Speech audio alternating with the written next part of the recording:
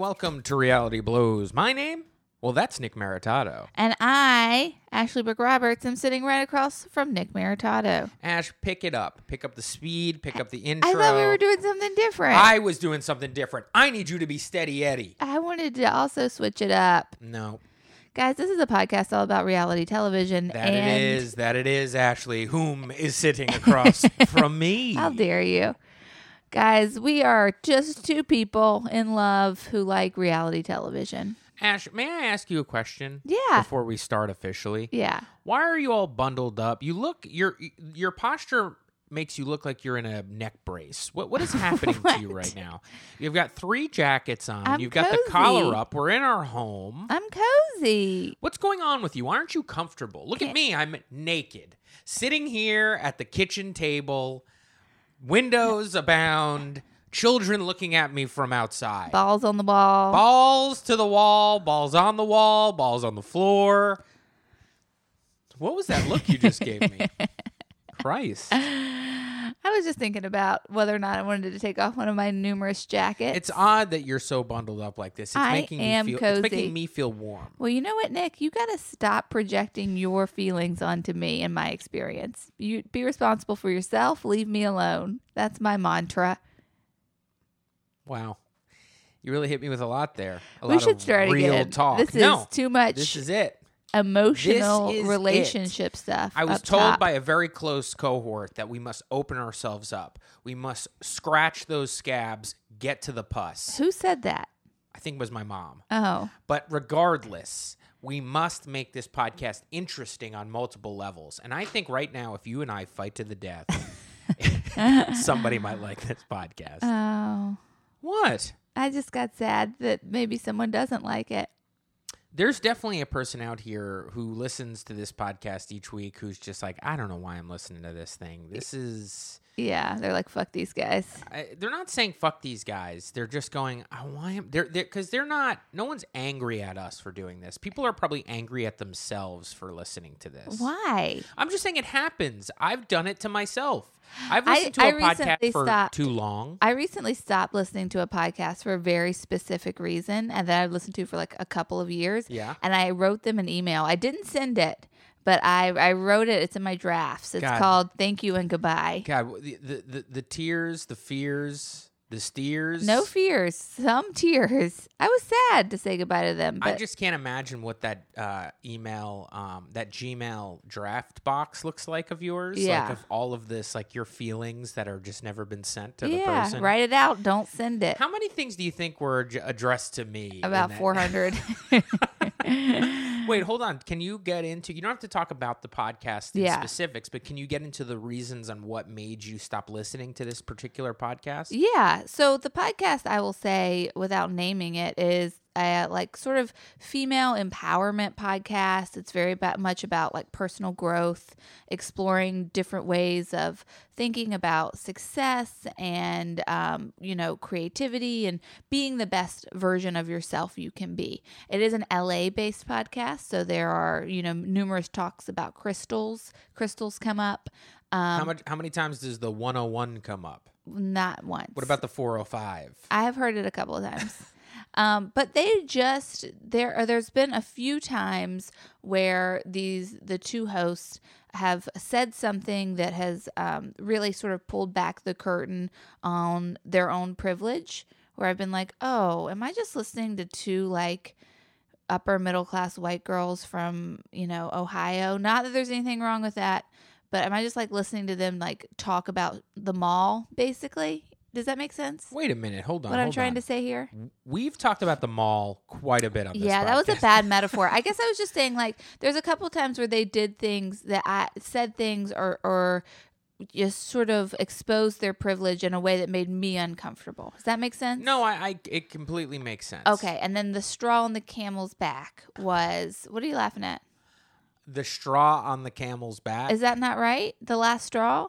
It's the last straw, but I believe there's many straw on a camel's back. You looked at me like I just said. Well, because like a normal life. Well, because it's the straw that broke the camel's back. Right. Now, but if you were saying the straw on the camel's back, that camel's great. He's going to his destination. Everything's fine. You know. Okay, the last straw. There you go. The last straw was when they they had a guest on. He was telling a story, and he mentioned like something about going to a stripper for, just it was kind of like. Wait, hold on. There's a boy on this podcast? He was a guest. They were interviewing. Okay. Because I know you strictly listen to podcasts only with female hosts. Yeah, that's a rule. And then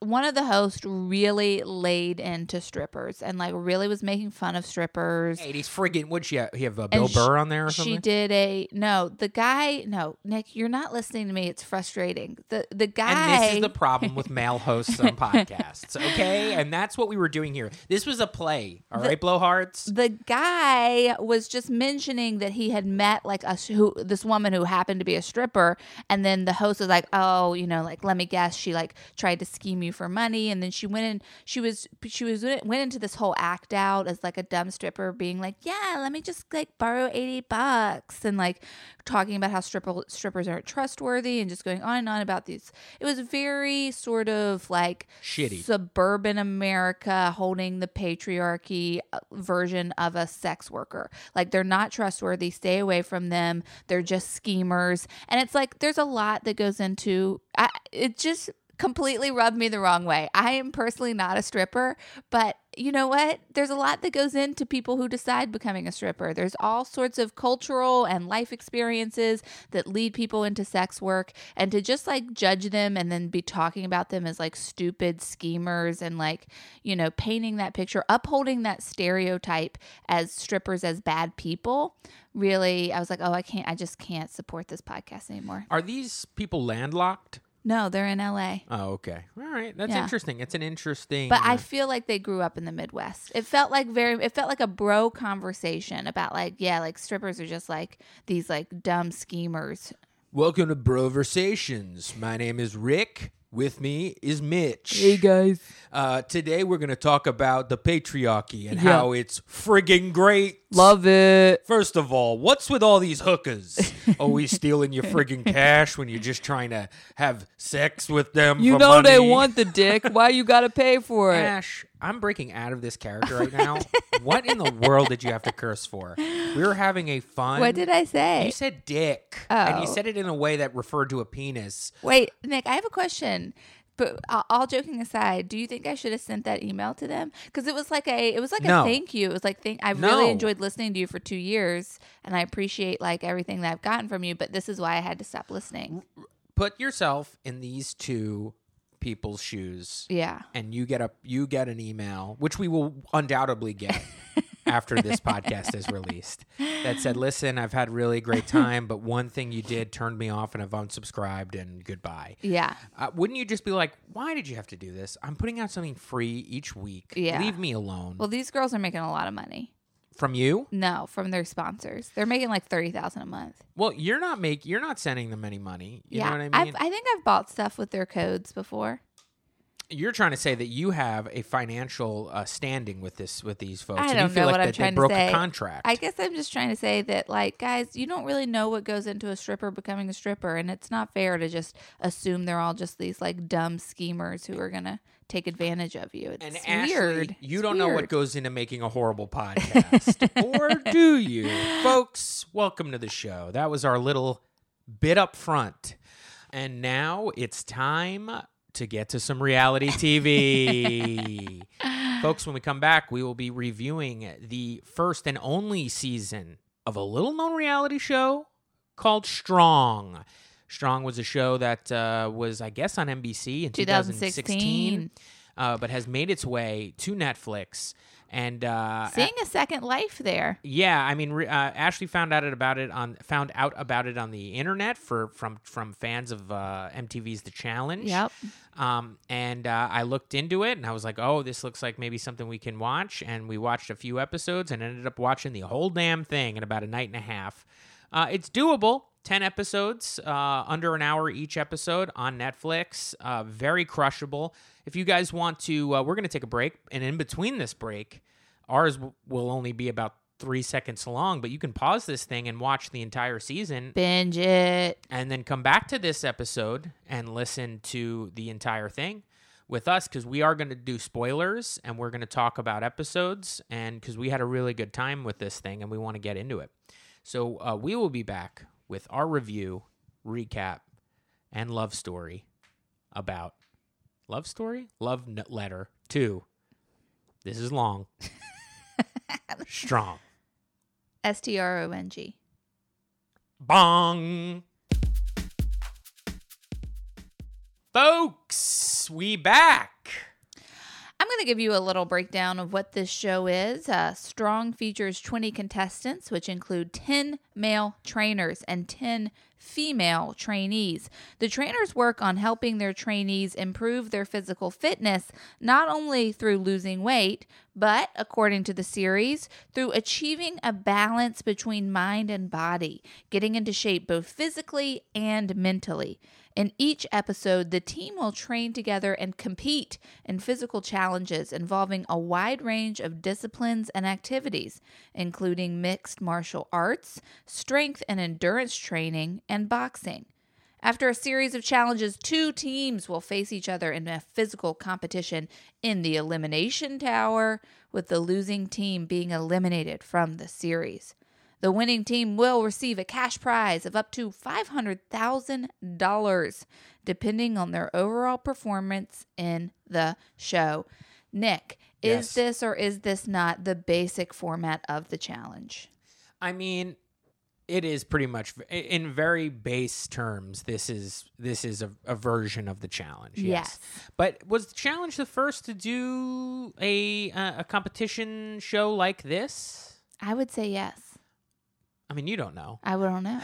I don't know, but I would say yes. I kind of feel like yes. It was really what Strong felt like to me was really 80% the challenge, and kind of the rest sort of a makeup of American Gladiators. Biggest Losers. It felt Biggest Loser. The Biggest Loser. Yeah. This was definitely Sylvester, by the way, produced by Sylvester Stallone. Yeah. Nick realized that right away based off the voice. You could tell it was Sylvester Stallone's voice in the intro. Yes, narrating the intro, definitely. And it was hosted by former volleyball player Gabrielle Reese, who did a horrible job. God, she was like an android. Am I right? We were having bets on whether or not she was a computer. I mean, she was, and really bad takes. If you're having to use some of the takes that we saw that made it to this network television show, then that means that they were doing like the 100th take, and they were like, fine, just take it. And for those of you not in the biz, by take we mean like she would read sort of the copy or the instructions for the game in front of everybody. She'd be like, if you're going to be moving your boxing bag across the platform, and they'd be like, well, what's that weird pause about? Yeah, it's interesting because we sort of get on, if you guys listen to our recaps of the challenge, we get on TJ Lavin a little bit about his hosting, because clearly, even though we love TJ forever, but clearly there's a lot being done in post, where they're just kind of putting additional audio in. There's a lot of editing with TJ, and also we've heard through the grapevine, aka the internet, that a lot of these the cast of the challenge call him like 10 take TJ or something like that, or 100 take TJ. Something. Because he has to keep doing this over. I mean, there's a lot of things that you have to sort of remember and say, and it's tough if you're not like a trained presenter. I mean, TJ Lavin's a goddamn BMXer. Also, it's tough if you are a trained presenter. I've had to do commercials where I'm like reading copy where it's like, and Prudential saves you 10% on your all purchases outside of and then like halfway through, you don't think you have a tongue anymore. You're like, well, because like what you're saying, like really out of context, because you haven't seen the show. It's nonsense. It makes no sense. Yeah. You're like, what is 10% ADR exactly FYE NYC? You're just saying like another language. Exactly. But she didn't get really in the way of the show, because I mean the show was, I mean, I guess it's pretty okay. She didn't ruin the show. No, thank God. I mean, because this show was kind of bulletproof in my opinion. I loved this show. And I would agree that it was bulletproof, yes. I guess to sort of start this off, it does seem like, going back to The Biggest Loser, just to finish that, it does seem like, I think The Biggest Loser is an ABC show. And it feels like NBC was like, we need a Biggest Loser.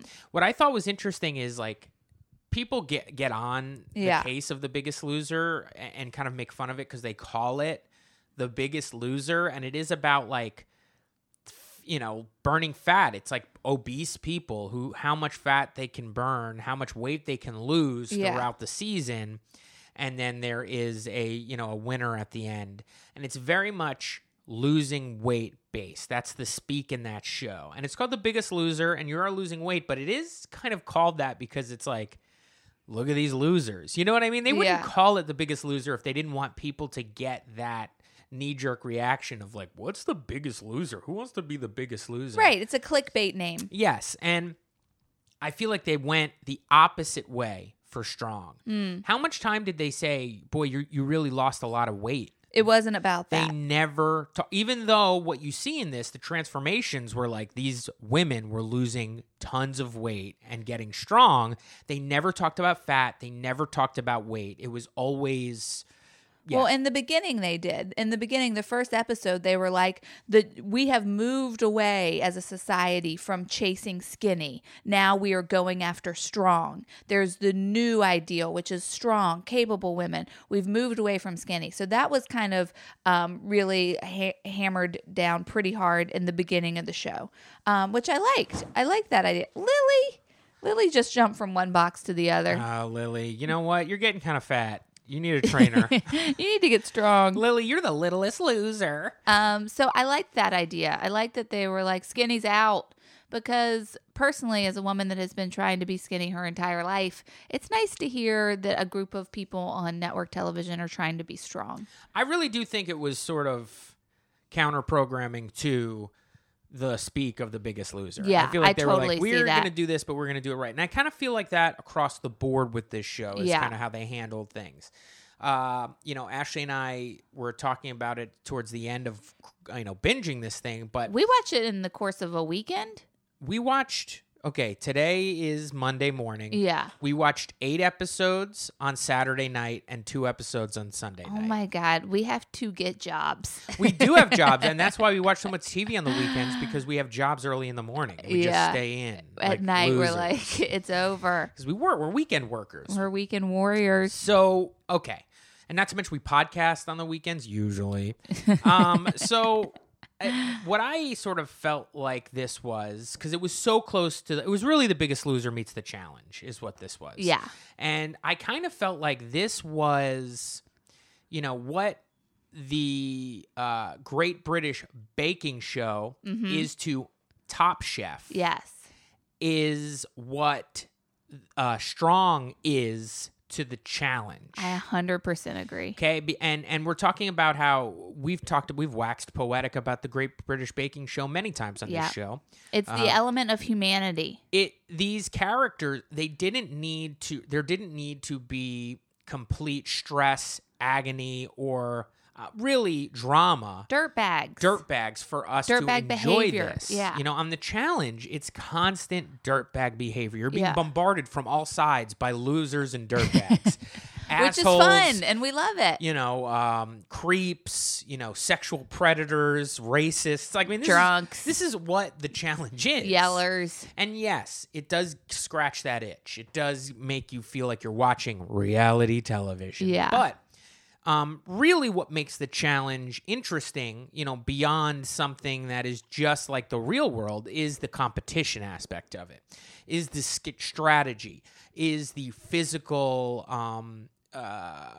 head-to-head battles, the elimination, and to a equal, but I would say maybe lesser extent, the politicking, the conniving is maybe secondary to really the competition. And what MTV does is amps up the second half of that. They really want the politicking, the drama to sort of drive this show.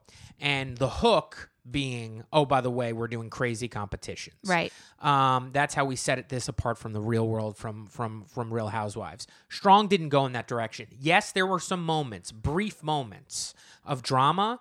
But they were real. They were real. And they were not produced, and they were understandable, and they felt like inevitable in this situation. This is the element that I really liked about this show, and that made me remember this about the challenge, is that they are under physical and mental stress because of these competitions. Like, I think it's easy to watch the challenge and be like, why are these people fighting so much? And it's because they are A, loose cannons already, but B, they're under so much mental and physical stress. So this show was interesting because we got to see people who aren't loose cannons, who for the most part seemed pretty stable, like middle America type people who had like a family. They weren't chasing fame on this show. And then we got to see them be put under mental and physical stress, and we got to see them react to that situation. So it actually created more empathy for me towards challenge folk, because I think when you watch the challenge, like I said, if you're watching it, you can kind of overdose on the drama as a viewer and be like, God, why are these people always popping off? But you forget the strenuous, the degrading effects of having to exert yourself both physically and mentally and emotionally over a series of weeks in a competitive environment. And this show, Strong, made me see regular people crack, and I liked that. Ditto. I also liked that every time someone cracked, it was like, oh, well, it felt relatable. It didn't feel like a diva. There were some personalities on the show I did not like. We can get into that. We can go one through some of the people. But I will say, like, the biggest moments of drama on this show were understandable. I feel as though the times that it did crack, people did crack, and there were moments of sort of that drama like we get on other reality shows. It had two effects on me. Number one, I got excited by it because, as you know, I love fighting. You love it. Nick's favorite thing? I do feel as though that it was more warranted. Yes. Where sometimes I'm watching something like The Challenge and it's just like, why is this person screaming in this other person's face? And it's like, oh, they're drunk. Like, yes. You know what I mean? It's just like, this is gross, in a way. Yeah. I'll take it, but it's gross. And really every time that somebody was sort of, for the most part, heated with another human being, it really was because they wanted this really, really bad. And their competitive spirit was sort of compelling them to go above and beyond just competing and sort of telling somebody what they think of them. Also, or really, honestly, every time it happened, it was anytime somebody shot off at the mouth at somebody and got kind of heated, and it was really kind of like one character that was doing this, which we'll get into in a minute. It was in the spirit of, you want to come at me? You want to take me? That's fine. I'm a great competitor, and I will go there, and I will come back, and I will see. It was like I will send you home. Yes, it wasn't like I'm gonna fight you. It wasn't like fuck your mom or sorry, or like or I'm gonna kill your dad or whatever they say on the challenge. But it was very much like, you know how they're always saying, "I'm going to fuck your mom on the challenge." I'm going to kill your dad. I'm a competitive person, and so I'm better. I think I'm a better competitor than you. I will see you there, and I'm kind of shouting this at you because I'm heated in the moment. So it was warranted, I think. Yeah. Also, it was interesting because, especially the first interaction. So without giving. We can get into the cast breakdown, but I'll say the first time things came to a head were between two personal trainers called Adam and Benny. Oh, I guess we haven't even talked about what this show is. Like, yeah, we have. I read the whole synopsis of the show. Oh, remember? So in that synopsis, you talk about the trainers. Yeah, there's 10 trainers and 10 women. Features 20 contestants. Sorry, Ashley, when you're reading from a phone, I kind of tune out a little. The trainers work on helping their trainees improve their physical fitness, not only losing weight, but okay, I get it. Yeah. Anyway, so yes, so continue your thought. I apologize.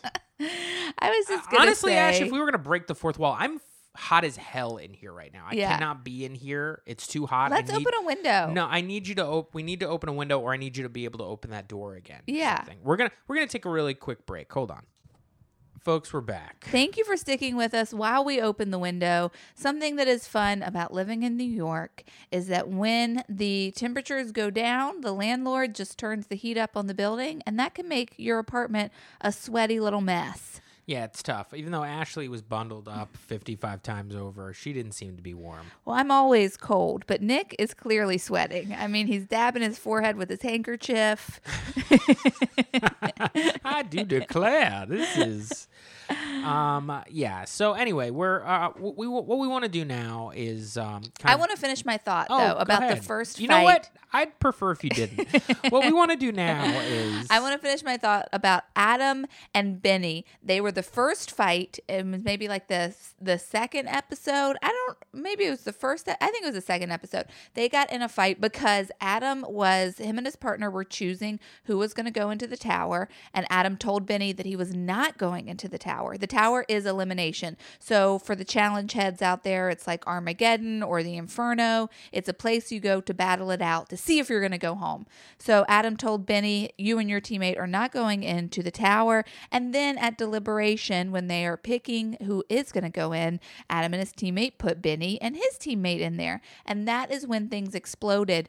And I enjoyed it because Adam is like, what? I'm playing a game. Like, this is a game. And Benny reacted like a real person would react to having been lied to. He did not react in the challenge way of being like, oh yeah, well, you know what? Fuck that guy. But I should have seen it coming. Benny was like, how can you not stand by your word as an athlete, as a competitor? There's like this code of honor that these guys are playing with that really added more heart to the elimination aspect of this show. And honestly, the codes of these teams and trainers and trainees, you know, they were all in the same world. They were all there for a good reason, but they sort of varied, variations on a theme. And I think what we can do is if we go through each of the teams and kind of talk a little bit about, if we can remember, we can't remember all the teams. I would say that I did go through some of these names and I was like, don't remember these people at all. See, if you go onto Google, you can actually put faces to names. Okay, well, I'll do my version because I want to read the teams and then give like a little sentence about each team member. And then if I don't remember them, you can show me their pick. Okay, that's great. Okay, so my favorite team. By the way, thank you for listening to our production meeting. We'll be putting out the real podcast next week. My favorite team, Benny and Jill. Benny and Jill. Jill is a mother of 4 from Wilmar, Minnesota. She's a tall, blonde, very Viking-esque looking woman who her husband was an assistant pastor. Is that correct? Something in the religious arts. You know, Jill, I will say, like, we didn't get much personality from Jill. There wasn't, you know, any spotlight on her except for this idea that she had transformed from a mild-mannered mother to a competitive, aggressive athlete. She kept talking about how Benny had brought out her aggression. Yeah, she's like, I'm aggressive. And I've been suppressing that for years. Okay, but that's not true. Your act out is not true. She didn't do that. She would say, like, I'm aggressive. That's how she did it. She still was saying that she was aggressive and that she had found this aggression in the most calm way possible. But I disagree. I think she had a little bit of aggression in her voice. Oh, well, there you go. Gritted teeth, I believe. So I'm just going to do a little spoiler alert about Jill. I looked her up after the show. She has now become a personal trainer. So that's something that happens on this show that really surprised Ashley and I. It was really a cherry on top of a well-constructed, fun reality competition show. At the end, when people would be eliminated, each week somebody would be eliminated. And if you were eliminated, thank God you did not go home. You stayed there working on your fitness with your personal trainer. Yeah. And so then they would show us what you looked like at the end of the episode after the 9 weeks. Yeah, and it was probably more than 9 weeks. Was it only 9 weeks? I think it was only 9 weeks. Wow, because the transformation that these women made were night and day. I mean, you would see them, and you know, these women weren't. I wouldn't call these women obese, really, because they were able to, physically compete without dying, but they were out of shape women. They were just like a little smushy. They were smushy. Some smushier than others. Yeah. And the transformations that these women made were breathtaking. It was insane. Yeah. I mean, some more than others, but really, like, all of a sudden you see what they look like present day and you're like, whoa, like, you look like a fitness model. Right. Because it wasn't that they were skinny. You know what I mean? Like, it wasn't, and yes, a lot of they were thin, much thinner than they were. Yeah. but they were muscular. They Yeah. had been turned into, some of them looking almost like competition fitness models. At the end of this, when we see how Jill has looked at the end, she looks the definition in her arms. It only comes from competition. And they're continuing to be trained by the trainers that they pick in the first competition. So let's maybe jump right into there before we move on with the teams, just to let everybody know how they found each other. Did you talk about that? No. I can't remember what you talked about in your synopsis. The first episode of this show, just so we can talk maybe about the trainers and the trainees as we go through the cast. The first moment of this show, all of the women, the trainees, are kind of standing there in a line, and the trainers come out, and the trainers have to compete.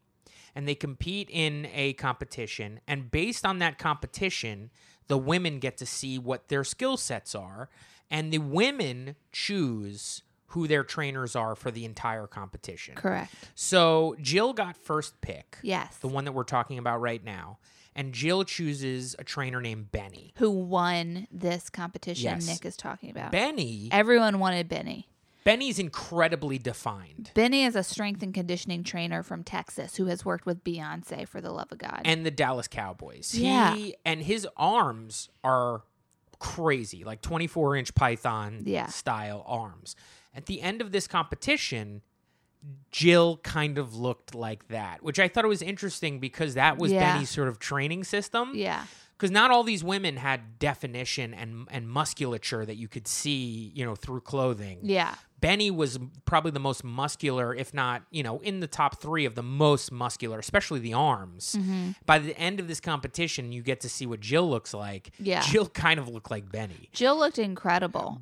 Jill had, her arms were jacked. Now, I'll say that this team didn't get much airtime in terms of their relationship. They just would talk about their relationship. We didn't actually see their relationship being played out.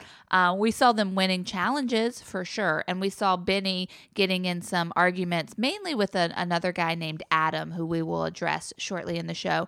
But something that I found interesting about Jill and Benny is that they seem to work the best together. And then towards the end of the show, they were like, we're going to be best friends for life. There is an unspoken communication between us. We are on the same page in all things. And I was like, oh my God, are they in love? Yeah, for real. Like, it does seem like there was a few of these people where I'm like, they might be in love right now. Yeah, I wanted Benny and Jill to fall in love. Benny and Jill mostly. I mean, they seemed like soulmates in a lot of ways because they were so clearly on the same page. There was so much trust there, and they were just like really.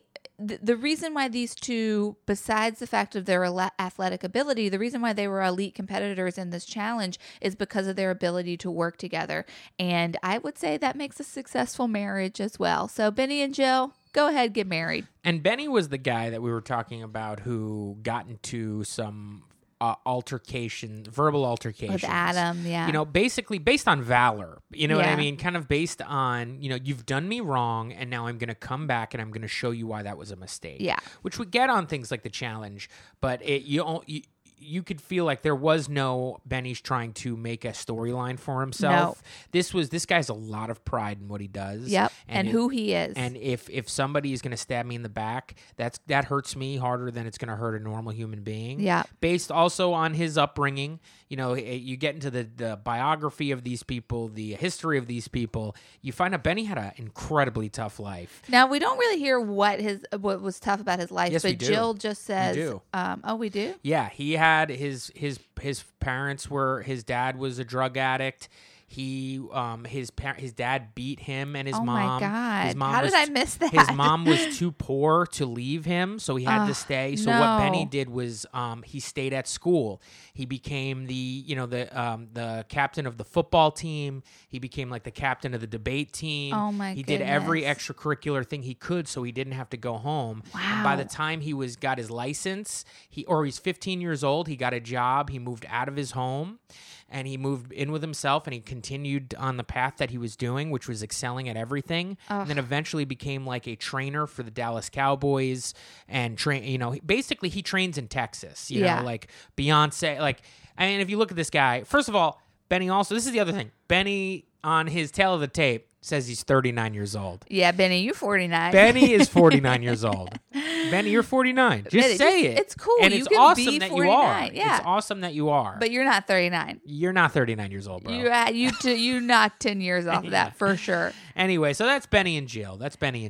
Wow, I'm so glad I got to learn that Benny backstory. Yeah, no, Benny's backstory is crazy. I must have just blocked that out because I liked him so much. But yeah, Benny and Jill, very proud. They were the team I was rooting for the entire time, and that was a little tough just because they were always winning, so you don't want to really root for the top dogs. But at the same time, they were the most likable. It's interesting that you say that because normally that's how I feel as well, where I'm like, I'm not going to root for these people that are crushing it. Like, exactly. Fuck them. Like, I want the underdogs to win. Exactly. I found myself about towards the end of this series going, wait a minute. I want these people to win that have been excelling because they deserve it. Yeah. And for them to lose to a lesser than team is detrimental to everything. Right. They've worked the hardest. They are really good. I want them to win. So you're saying the values that this show is infused with rubbed off on you, Nick, the viewer? No. Okay, the next team up is Todd and Brittany. Now, this team, they started off as a different team. They started off, Todd was with, I don't remember Todd's first. I think Devin was her name. Is that who it was? That could be. Regardless, we don't know who she was because they got thrown off very early on the show. We do know that Brittany. Okay, so basically, it was Devin and Todd. This show did like a little bit of a Redemption House-esque thing where they brought back like 6 of the teams that had been eliminated to compete to see if they could get brought back into the main house, but they had them compete as individuals, and then the top people who got the top man and the top woman would come back as a team. So that's how we got Todd and Brittany back. They had been eliminated earlier in the show. Todd with a female named Devin who did not make it back in the single competition, and Brittany with probably the worst character on the show. Best character, worst competitor on the show. Kai. This guy named Kai. This guy Kai was so awesome. I hated him. He was so entertaining to watch. He was the stereotype of like a douchey male trainer. He had a man bun. He kept talking about how he was climbing models. I haven't climbed anything this tall since a model in New York. Yes, he had corny lines. I kind of found that he kept talking about her butt. I found that Adam, we'll talk about Adam later, he was more of like your classic douchey male trainer. I kind of found that Matthew, the guy on the purple team, was kind of a classic like jockhead male trainer. This guy wasn't as buff as everybody else. He was kind of corny. He had like a weird man, but like he kind of just looked different than everybody else. He had tattoos. He was old. He had more personality than a lot of the other characters. Like he could have been on a regular reality show. There's a couple of people that could have been on the challenge. This guy, Adam.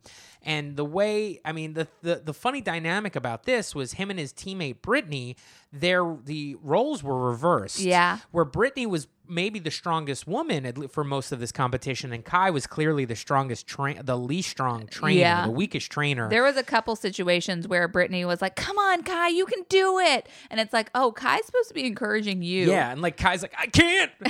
So like because we kind of have to move along a little bit. We can't go through this. I just want to say like the highlight of this team when they were a team before they got broken up and then Brittany came back was they were doing their elimination challenge in the tower, and there's the tower is pretty much the same elements every time. Some things change and get a little harder, but a mainstay was basically monkey bars. Yeah. And, Brittany does her monkey bars, goes all the way through. Kai, because he had to do a lot more arm stuff to get up to the monkey bars. They kind of make the trainers work a little harder to get there.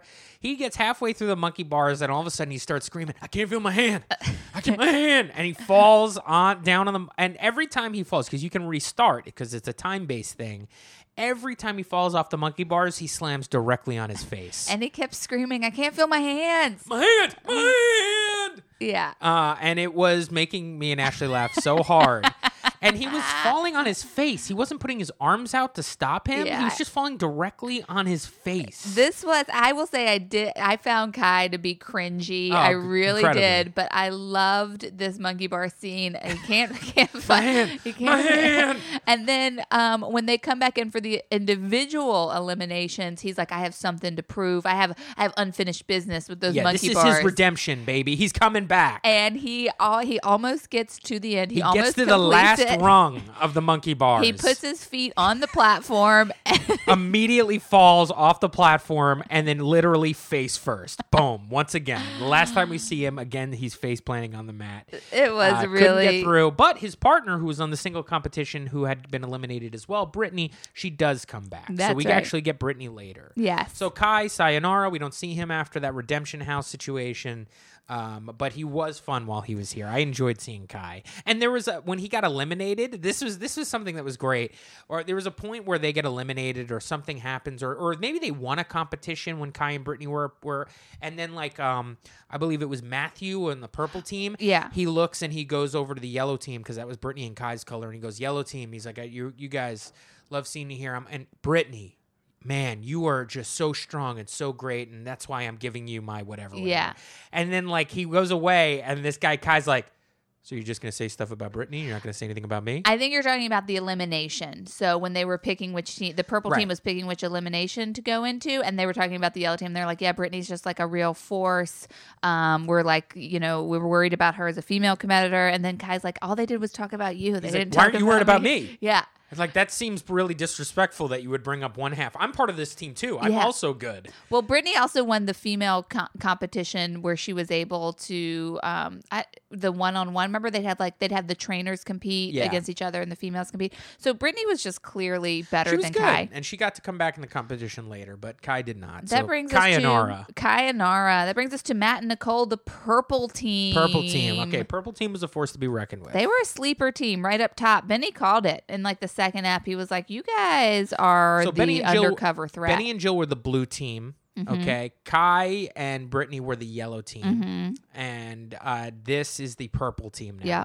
Matt and who? Matt and Nicole. Matt and Nicole. Yeah. Nicole, really very strong coming through here. Yeah. She won one of the individuals, which was a rowing test. Yeah, the row machine that you have at the gym. She technically didn't win it. She gave it to Jasmine on the gray team, but she dominated it. I mean, crushing things. I mean, it really made them feel like they were just the people to beat. And Matt, he was kind of a little understated, but clearly understood the competition part of this. Yes. To where they knew to lay low for the first couple of competitions, and it took Benny to sort of look around, who was at the top of the heap, or at least in the top two, and realize it's interesting. Purple seems to be right up there with us each time, but not winning. Yeah. There's something going on with this purple team. And he was right. Purple team is strong. And once the jig was up with the purple team, where they started getting called out, like, purple team, you guys are clearly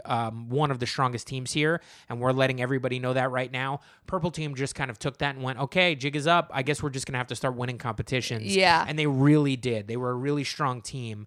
Something that impressed me between and Matt, because Matt's a shorter guy, kind of stocky. He looks unassuming based on some of the other trainers. He looked like my T-ball coach. Right. He just didn't have the physical size. It didn't look like he didn't have the height. Yeah. But there was a sprinting, just where the trainers just sprinted against one another. And yes, Benny was kicking people's asses, but so was Matthew. And Matt actually pulled it out. His body held up a little longer than Benny, and he won the speed competition, which I think shocked a lot of people, including myself. Yeah. So purple team, very strong. Yes. I'm just realizing we did Todd wrong because we went through the Todd Brittany. We explained who Brittany was, but we never talked about Todd. Well, we were talking about the initial teams. Oh, we never talked about Todd. Yeah, let's talk about Todd. Okay, so once Kai and Brittany were thrown off, along with a few other people, and then some people, they do the individual competitions, the Redemption House, where one trainer comes back, yes, and one of the eliminated trainees come back, but they don't. if one person from one team wins and another person from another team wins, they become the trainer and the trainee partner. They take the best of both worlds. So we had to explain that Brittany came back. We did not explain that Todd came back. Todd was originally with Devin. He was eliminated actually before Kai and Brittany, and Todd held a special place in Nick's heart. Todd was really a Pee Wee football coach. Nick loved Todd. He was on paper. He was the oldest person in this competition. Yep. I don't know, how old was he? I think he was like 43, maybe. God, he looks older than 43. It was interesting because Kai kept saying he was the oldest, but Todd was 44, Kai was 43. All right, so Todd Durkin, incredible man. From San Diego, personal trainer and author. Reminds me a lot of my friends' dads growing up. I mean, he was just like a really motivational speaker, the way he sort of talked about his life and other people's lives. Very genuine, jumped at the chance to make a connection with a person.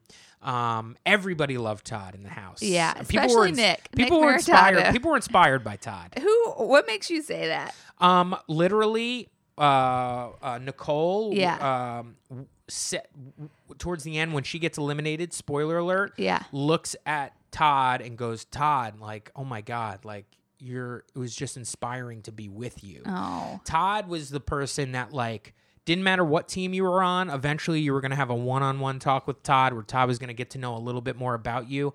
And he was really listening. This is what people the feedback from Todd. Like Benny, that's how you learn about Benny's backstory was a sit down with Todd. And he tells Todd his whole story, and Todd's just wowed by it. And he's able to kind of connect with him afterwards and explain to him how his story was inspiring to you. And people walk away from these conversations with Todd and they're like, I can't believe how much better I feel after talking to Todd. Todd's uplifting me. No one listens like Todd listens. He's really an inspiring guy.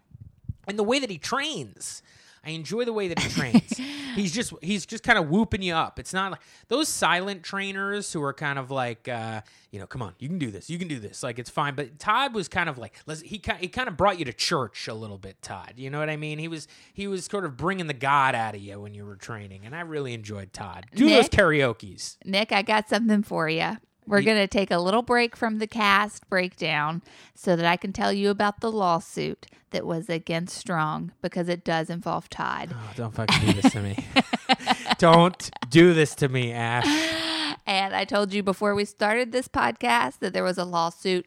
And if you tell me Todd's a fucking pedophile, I'm gonna lose my fucking mind. He's not. It doesn't. He didn't do anything wrong, I don't think. But I will read this lawsuit to you. So, we are going to continue to talk about the cast, but I want to break down this lawsuit. I want to say that we loved this show so much, we immediately started looking for the second season. Surely there's a second season. Surely this show has a fan base. We learned that the show did not have a second season and for the most part appeared to be canceled. It was hard to figure out whether or not it was canceled, but it looks like it was canceled. True or false? It looks like it was canceled, yeah.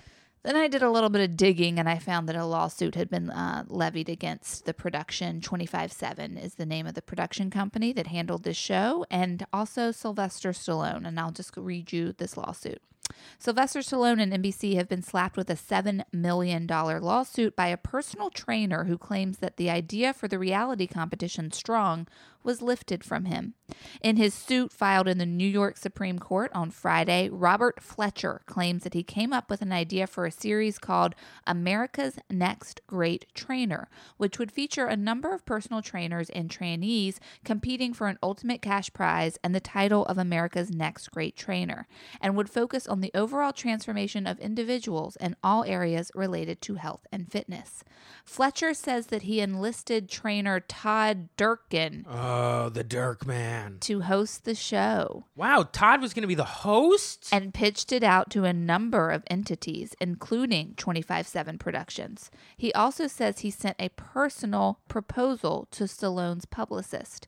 Fletcher claims that Durkin, Todd, cut off communication with him in June 2015.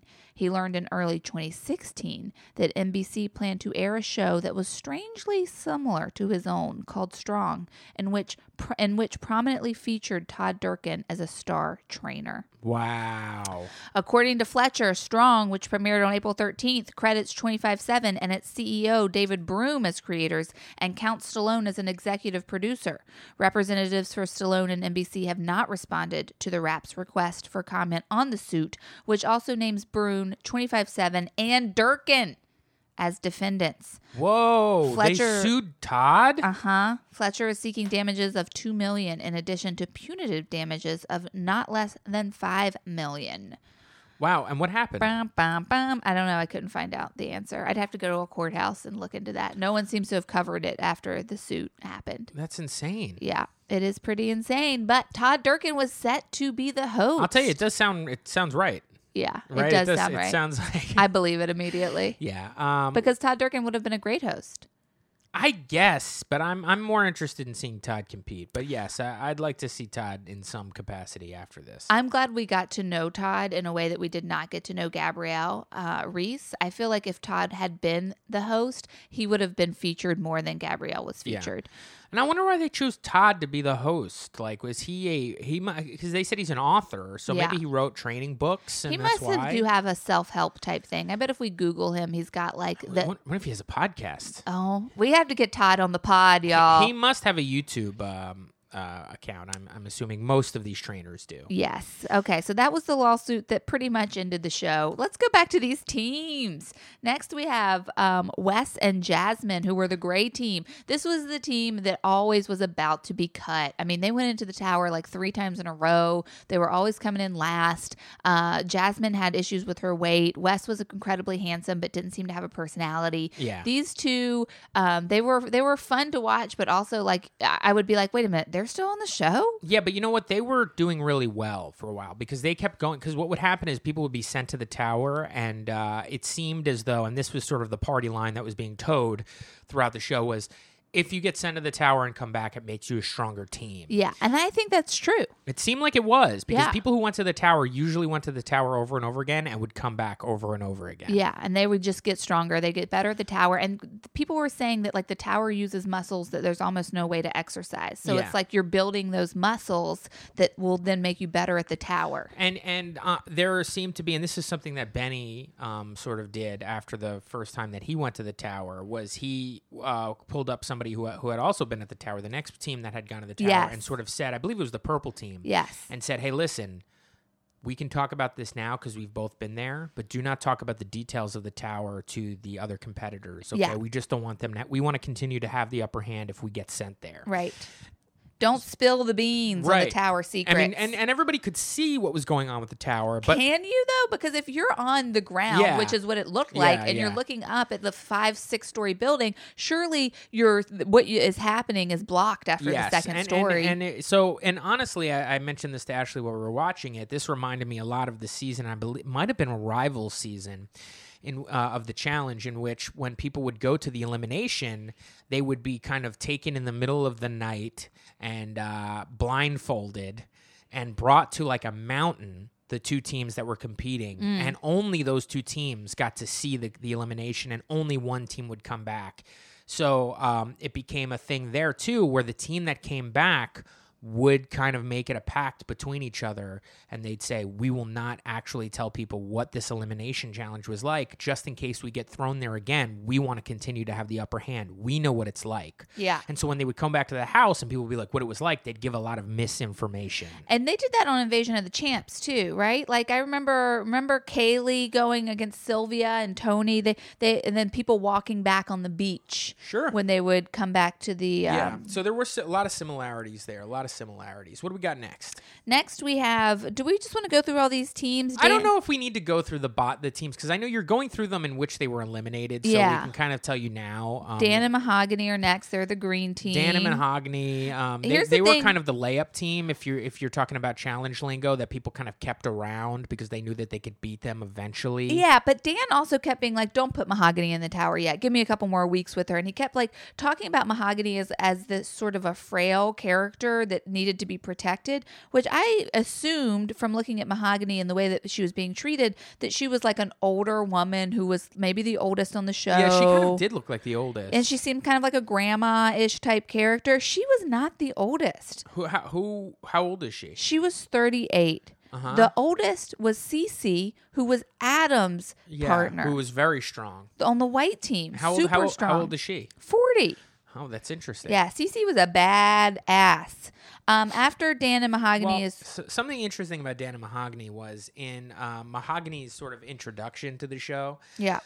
She mentioned how the reason why she gained a lot of weight was because she was having marital problems because her husband cheated on her, but then mentioned that they had worked through their problems and everything's going okay now. Yeah. But still, while we're seeing a montage of pictures of her and her husband, she's talking about how her husband is a cheat. And also still with her husband, and this is like a positive, uplifting show. Like I can imagine that the husband and the husband's family probably couldn't watch this show once the sort of her storyline was she got fat because her husband cheated on her. Yeah. And also, he was like a decathlon athlete. If you're still with your wife at that point, would you be like, can you stop bringing up that I cheated on you? Yeah, I think I would be like, maybe just let's not. I know you used it to get on the show, but like, if for us to work through this, maybe we shouldn't have to keep reliving this anytime anybody kind of texts me and is like, you're a shithead for cheating on Mahogany. It's yeah. Like, yes, I guess I deserve this. But I thought also, we moved on. If we are going to move on, like, I can't, you might as well just break up with me then. I don't know if I can handle this being a time capsule for the rest of my life. That's why you're on this show, is because I'm a cheat. Like, it'd be one thing if we were like, my husband cheated on me, we had a horrible divorce, and now I'm alone with my kids and I gained a lot of weight. Then you're like, okay, great. But if you're like, I stayed with him, everything's great now, just want to say he was a sleazebag for a year. All the distant cousins that didn't know about this, sorry for you to find out about this on TV, but don't worry, he's great. Y'all are still coming to our house for Thanksgiving. Like, it just felt odd. It did. Well, you brought up the fact, I think it was Jasmine who was talking about her alcoholic father. You were bringing up the fact that, like, during casting, these people are in this audition room with not being on the show yet, and they're talking about their worst situations that have pushed them to want to improve their lives, and they spill all their beans, and then they show up on the first day of taping, and production's like, okay, so you want to go ahead and tell us again about your drug addict father? Yeah, and they're like, oh yeah, that's right. Fuck, I already said it all. Now I have to say it again. Yeah, it's going to be on the show. Because you're auditioning for this, you're like, okay, why should I choose you over the 600 other fat women that are online?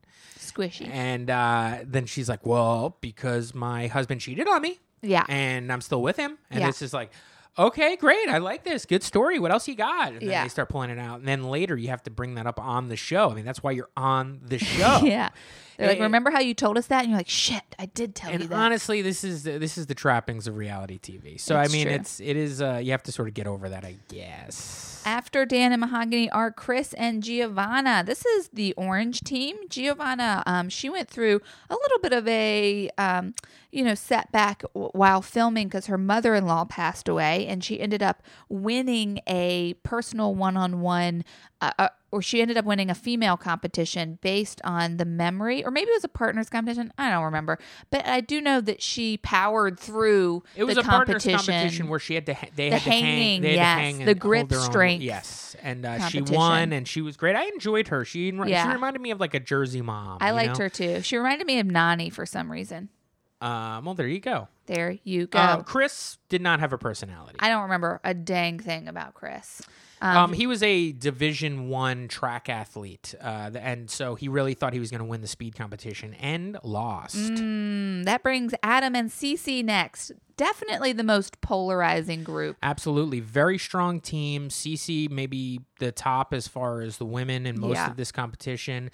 Adam could have been the top also overall as well. Incredibly strong team. Adam had like a badass guy personality, lots of tattoos, kind of into himself. And they won the first competition and sort of set the tone. They didn't really set the tone, but they attempted to set the tone by making this a more traditional reality show. They gave some misinformation out, stabbed a few people in the back. One of those people happened to be Benny. And this is one of the times in which Benny let him have it. Yeah. And talked about how he's not going to stand for people lying to him and stabbing him in the back. And really, Adam and Cece did not win this competition. They could have. Honestly, if they would have played the first couple a little differently and didn't make so many enemies in the house, they probably would have gotten a lot further than they did. It also did kind of come down to an injury by Adam, but still, I mean, the whole time Adam and Cece were in the house, Adam was having to defend himself, basically, because the entire house thought he was a little full of himself and kind of an asshole. Yeah. And I think Adam had thought this is the way that this game is going to be played, like a traditional competition reality show. Yeah. And the rest of the house sort of came around and said, no, we're not doing this. Now you're just looking like a dickhead. So now you're a public enemy number one, and you're not going to be able to fly under the radar. I'm laughing because when Adam called out Benny and Jill as going in the tower on that first elimination, Benny, was very upset because Adam had said he wasn't going to say his name, and then Benny said, "You're dead to me," and then it cut to Adam crying, being like, "He said I was dead to him." He's like, "You're a ghost. Why are you talking to me?" Yeah, and then poor Benny was very dramatic at times. You could tell that Benny had a lot of deep, dark anger towards some people, and but yeah, Adam just being like, "Why did he say I was dead to him?" Yeah, and Cece was actually kind of great. I enjoyed Cece. Cece was great. She was a really strong competitor. She seemed to have her kind of be kicking herself in the butt for having Adam as a partner. They won the next one. Remember, they put in the next two teams because it looked like they were going to go into the tower, and then Adam won the male competition situation, which was a grip type thing, and they sent in the next two teams. So really in the beginning of this show, it seemed like Adam and Cece were going to take it all, and then like Nick said, Adam suffered an injury and it took them out of the game, unfortunately. But yeah, Cece in the beginning was very supportive of Adam when he was having his problems with Benny. She seemed to be on his side and back him up. But then when Adam started to turn against Cece and was being was he being derogatory? He was talking down to her. He was kind of like, "Come on," he was getting angry. He was like, "Why are her. you talking? You're wasting your breath talking." Yeah, it was basically like she was like, "I can't do this anymore," and he's like, "You're talking to me, so you're clearly not gassed out. Yeah, if you could talk, you could probably do this competition better." Yeah, he was not being understanding. He was letting his own ego get involved, and it turned on him. And and Mahogany had to have a talk with Adam about how Cece's hurt. Yep.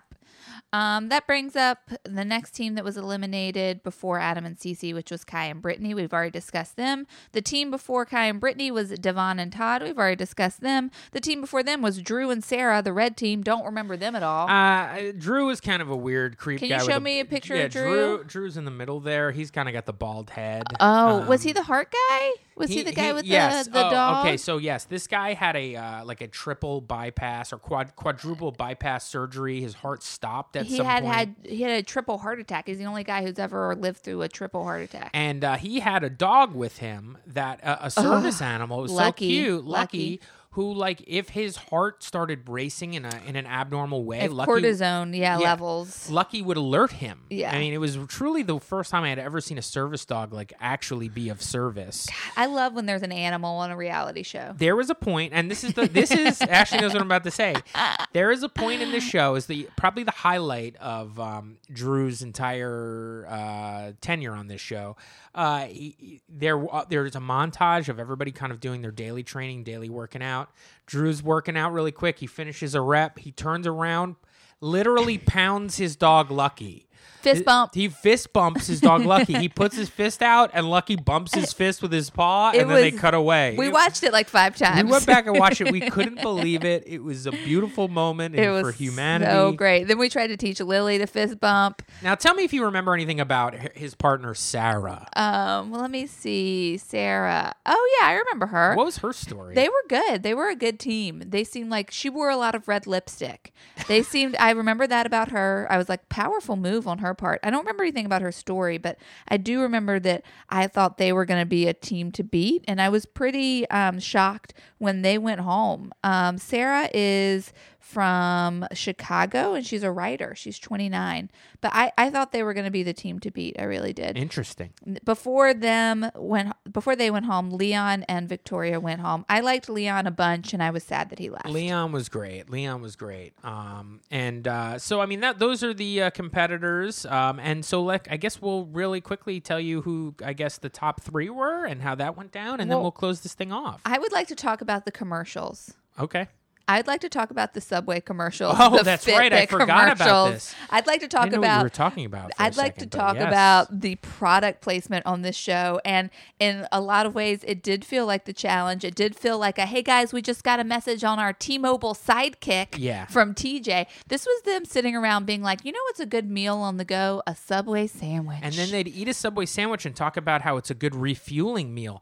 Well, here I think you're kind of. You kind of spoiled it because it was just a series of Fitbit commercials. In the beginning, it was Fitbit, which made sense. Yes, where it's like every episode there'd be a point where they would be doing some training and they talk about how like an aspect of the Fitbit app. Right, we're going to monitor our heart rate with the Fitbit app. And it worked. And then like about halfway through the season, all of a sudden those commercials turned into Subway sandwich commercials. Yeah.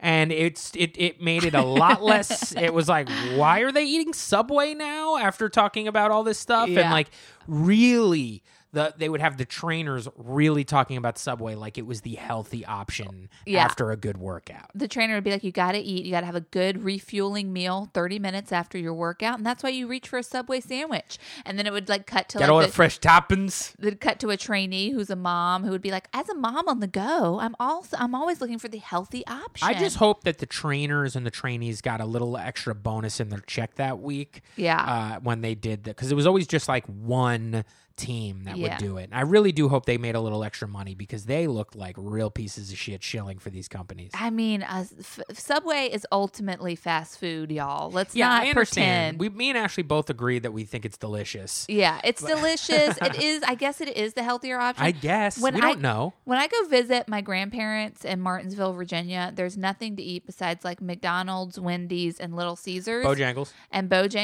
And I usually am happy to see a Subway because I'm like, oh, at least I can get some like green peppers and spinach. There are vegetables there. And I was telling Ashley this yesterday while we were watching this, talking about this a little bit. She didn't seem to give a shit. But I'm going to tell you guys, the breakfast over at Subway, if you're going to have a fast food breakfast. Nick, the reason why I didn't care about this is because we had literally been talking about Subway for 30 minutes, and then you wanted to launch into a soliloquy about their breakfast. Go for it. So their breakfast, here's what people don't realize. You know, it's same kind of rules as any other fast food breakfast where it like stops after 11 or something like that.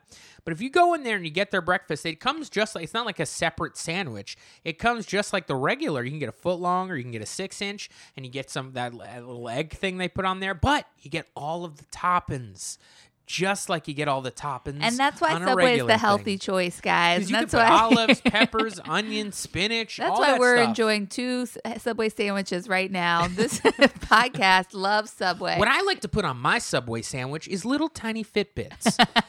All right, so let's just talk because I do want to close this thing out. Wait, I want to do one more. What? The most cringy of the commercials was the protein drinks. Right at the end when Benny was like, them. What? but by the way, this was strong, sponsored by EAS. The whole show was. That protein drink was EAS. That was the company who was putting this show on. Yeah. And it did seem like Benny worked for them. Benny was like, I've been drinking these for over 20 years. Yeah. And honestly, they looked good. Why did you find that to be the worst? Because that one went on the longest. Ashley, I had my riff about the Fitbits being a topping, and all of a sudden you brought up the protein shake. First off, you took that riff from me. I did that. You took that riff from me. While we were watching the show, I was like, I'm going to use my Fitbit to order a Subway. You took the idea from me. You took the riff from me. And you're now trying to take the laughs. Oh, man, we've been doing this podcast for too long. Okay, let's wrap it up. All right, so here's how the final 3 went down, okay? What was insane, and by the way, this is the full-on spoilers, so if you're done with this and you want to watch the show, I think we've done a pretty good job of not really spoiling the entirety of this show until right now. So go ahead and pause it, watch some shit, and come back. Pause. You're back. Okay, here we are. So what was interesting is Todd and Brittany, who come back from the Redemption House Tower, where they get paired up. Now they're the super team. they are still the underdogs. They are the people who are not performing in the regular challenges as well as the rest of the teams that have been there consistently. Those teams at this point are the purple team with Matt and Nicole, the blue team with Jill and Benny. Was it the gray team? Was it the gray Wes team and with Jasmine. Wes and Jasmine? Yeah. Okay, so these are the teams that come out. Now, once this new yellow team shows up with Brittany and Todd, they immediately start losing competitions and having to go to the tower. They go to the tower 3 times in a row and eliminate 3 teams back to back to back. It's amazing. They are crushing the tower. They may not be the best in the regular competitions, but their bodies, their spirit, they are the tower. They know how to get through it. Yeah, Brittany has an injury. Brittany's through half of she's this. got a bruised foot the entire time. Or her like bone is bruised. Her shin bone or something. Is bruised. And she's powering through it. And there is a point in the tower in which you have to do leg presses. Yeah. And she's crushing these things It with was a amazing. bruised bone. And she's competing. Sometimes she's like, her leg is like curled up. She's not even using it because it hurts so bad. So they throw out the gray team. Boom. Yeah. They throw out the purple team. Yeah. Boom. But they threw out a team before that, too. Yeah. Was it Mahogany and... I think so. Yeah, it was Mahogany and whatever his name is, the lime team. So they throw out the lime team. Dan Boom. and Mahogany, yeah. Dan and Mahogany go. Boom. They throw out the gray team. Boom. The purple team go head-to-head. It's the 2 strongest teams is blue and purple, and then yellow is still in there, okay? And Yellow we're getting down to this thing. seems like the 3rd strongest team. They seem like the underdog. Yellow team, Todd and Brittany are going up against purple team, Matt and Nicole, and there's no way they're going to win. And honestly, at this point, while I'm watching this show, I'm going, I think purple team might take this entire thing. Same. Because I'm still thinking Nicole might be stronger just based on that rowing competition. Than Jill. We are assuming we are going to see a final of Benny and Jill versus Matt and Nicole. Which I would have been totally happy with. But Same. at this point, I was so turned on the Brittany Todd team where I was like, this is the underdog team. You love like, Todd. I just love them both. I thought Yeah. they were great. I wanted Yeah. and they're coming back and they're losing in tough competitions. Yeah, but they Brittany keep is like coming such back. a fighter. And so that I already said it, purple and yellow go into the teams, and yellow crushes their time harder than they had ever crushed it. All of a sudden, purple has to go and beat their time. They go in there, they lose by like 8 seconds. Yellow team wins. Yellow y'all. team wins, and it's crazy. So It's now you have amazing. You got yellow team, the redemption team, versus really what was the strongest team in the entire competition. And when purple loses, they cannot believe it. They can't. No one can believe it. And this is where Nicole does her thing in which she kind of talks about how inspiring it was just to be With around Todd. Todd. Yeah. So then now it's blue versus yellow, and really at this point both teams have won. Yeah. I was watching this, I've decided I know that there's no way that yellow can beat blue. It just isn't going to happen. Benny and Jill are a unit at this point. Since there's not many other competitors to focus on, we're getting a lot more Jill and Benny's story, and we're starting to hear the things about how they're a unit, how they're able to communicate without talking. Yeah. Each one of their kind of 2-on-2 talks always break down in these tears. They're hugging each other. They're clearly in love with one another. And Jill is becoming really just kind of like a machine. She is transforming in many ways. And Benny came into this competition clearly at the top of the heap. 100%. So you got the real underdogs with Todd being the oldest competitor, except for Benny, who's clearly older than him, but saying that he's 10 years younger. Not true. And Brittany, Brittany's the underdog because she was teamed up with Kai in the beginning. Teamed up with Kai, but also Brittany physically looks like an underdog to Jill. She's just little. She's tinier. Yeah. Jill is tall. Yeah. She's tall. She's got that shoulder strength. She's got shoulder strength. Anyway, so they have to do a 3-pronged Brittany is injured. Brittany's injured. They have to do a 3-pronged competition in order to do the final, which is running through this tower once again. Yeah. They split the difference on the competition. Yeah. They're competing for advantages in the tower. So they're competing for either more money after they win the tower or getting time shaved off the clock on their final time.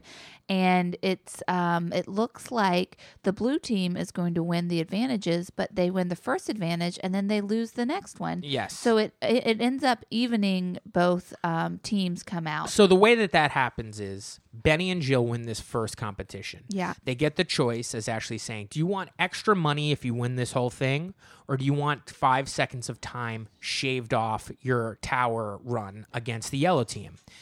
Benny and Jill, even though I think that they're so good, they should take the money. They're smart. They take 5 seconds shaved off their time. Boom. Yeah. Now yellow team has a 5-second deficit to make up no matter what, in something that they may not be able to beat them if it's head-to-head anyway. Yeah. So it's looking like the yellow team is really down and out. They go to the second part of this competition. Once again, it's 5 seconds shaved off your time or more money in the end. Yep. They do the competition. Who wins? Wow, yellow wins. Yep. What is yellow going to do? Are they going to even up the time, or are they going to take the money? They look at each other. They talk about how much the money would mean to both of their families, but they both decide what's more important is the time. They shave off 5 seconds. They're back to square one. Yep. It's now an even competition, and Todd says so much when he makes this decision. Yep. And he says it's an even competition between blue and yellow. May the best team win. We go to the tower, ladies and gentlemen. The tower. We're in the tower. It's a crazy. They've added new things. There's this thing where you have to push all these stairs. Whatever. You guys will watch the show and know it. They battle it out. They battle it out. The winners, and rightfully so, Benny and Jill, the blue team. The blue team win. They win the entire thing. It's very heartwarming. It's very happy. Yellow team is very proud of themselves. They're proud of the other team because yellow team won just by being in the end. I mean, yellow team got to the final against all odds. Against all odds, guys. And it was just an inspiring show. We can't recommend it enough. If you know of any other shows like this out there, please write us at realityblowspodcast@gmail.com because we are trying to expand our physical competition reality shows. We've been enjoying it. Oh. Yeah, we've been enjoying it. We dabbled in Gladiator. We loved Strong. So let us know what else is out there.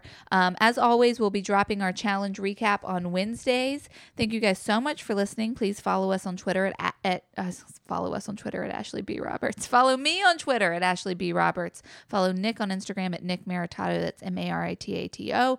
Rate us 5 stars on the Apple Podcast app. You can follow us on Twitter at Reality Blows Pod. And we will be back with a recap on Wednesday morning, Tuesday night, somewhere around there. And we are getting to the end of the challenge, ladies and gentlemen. We're a few weeks away. It's coming. I think only about 16, 17 more episodes and we'll be there. So 2020 is the end date of Final Reckoning. All right, guys. Thanks. Goodbye. Bye.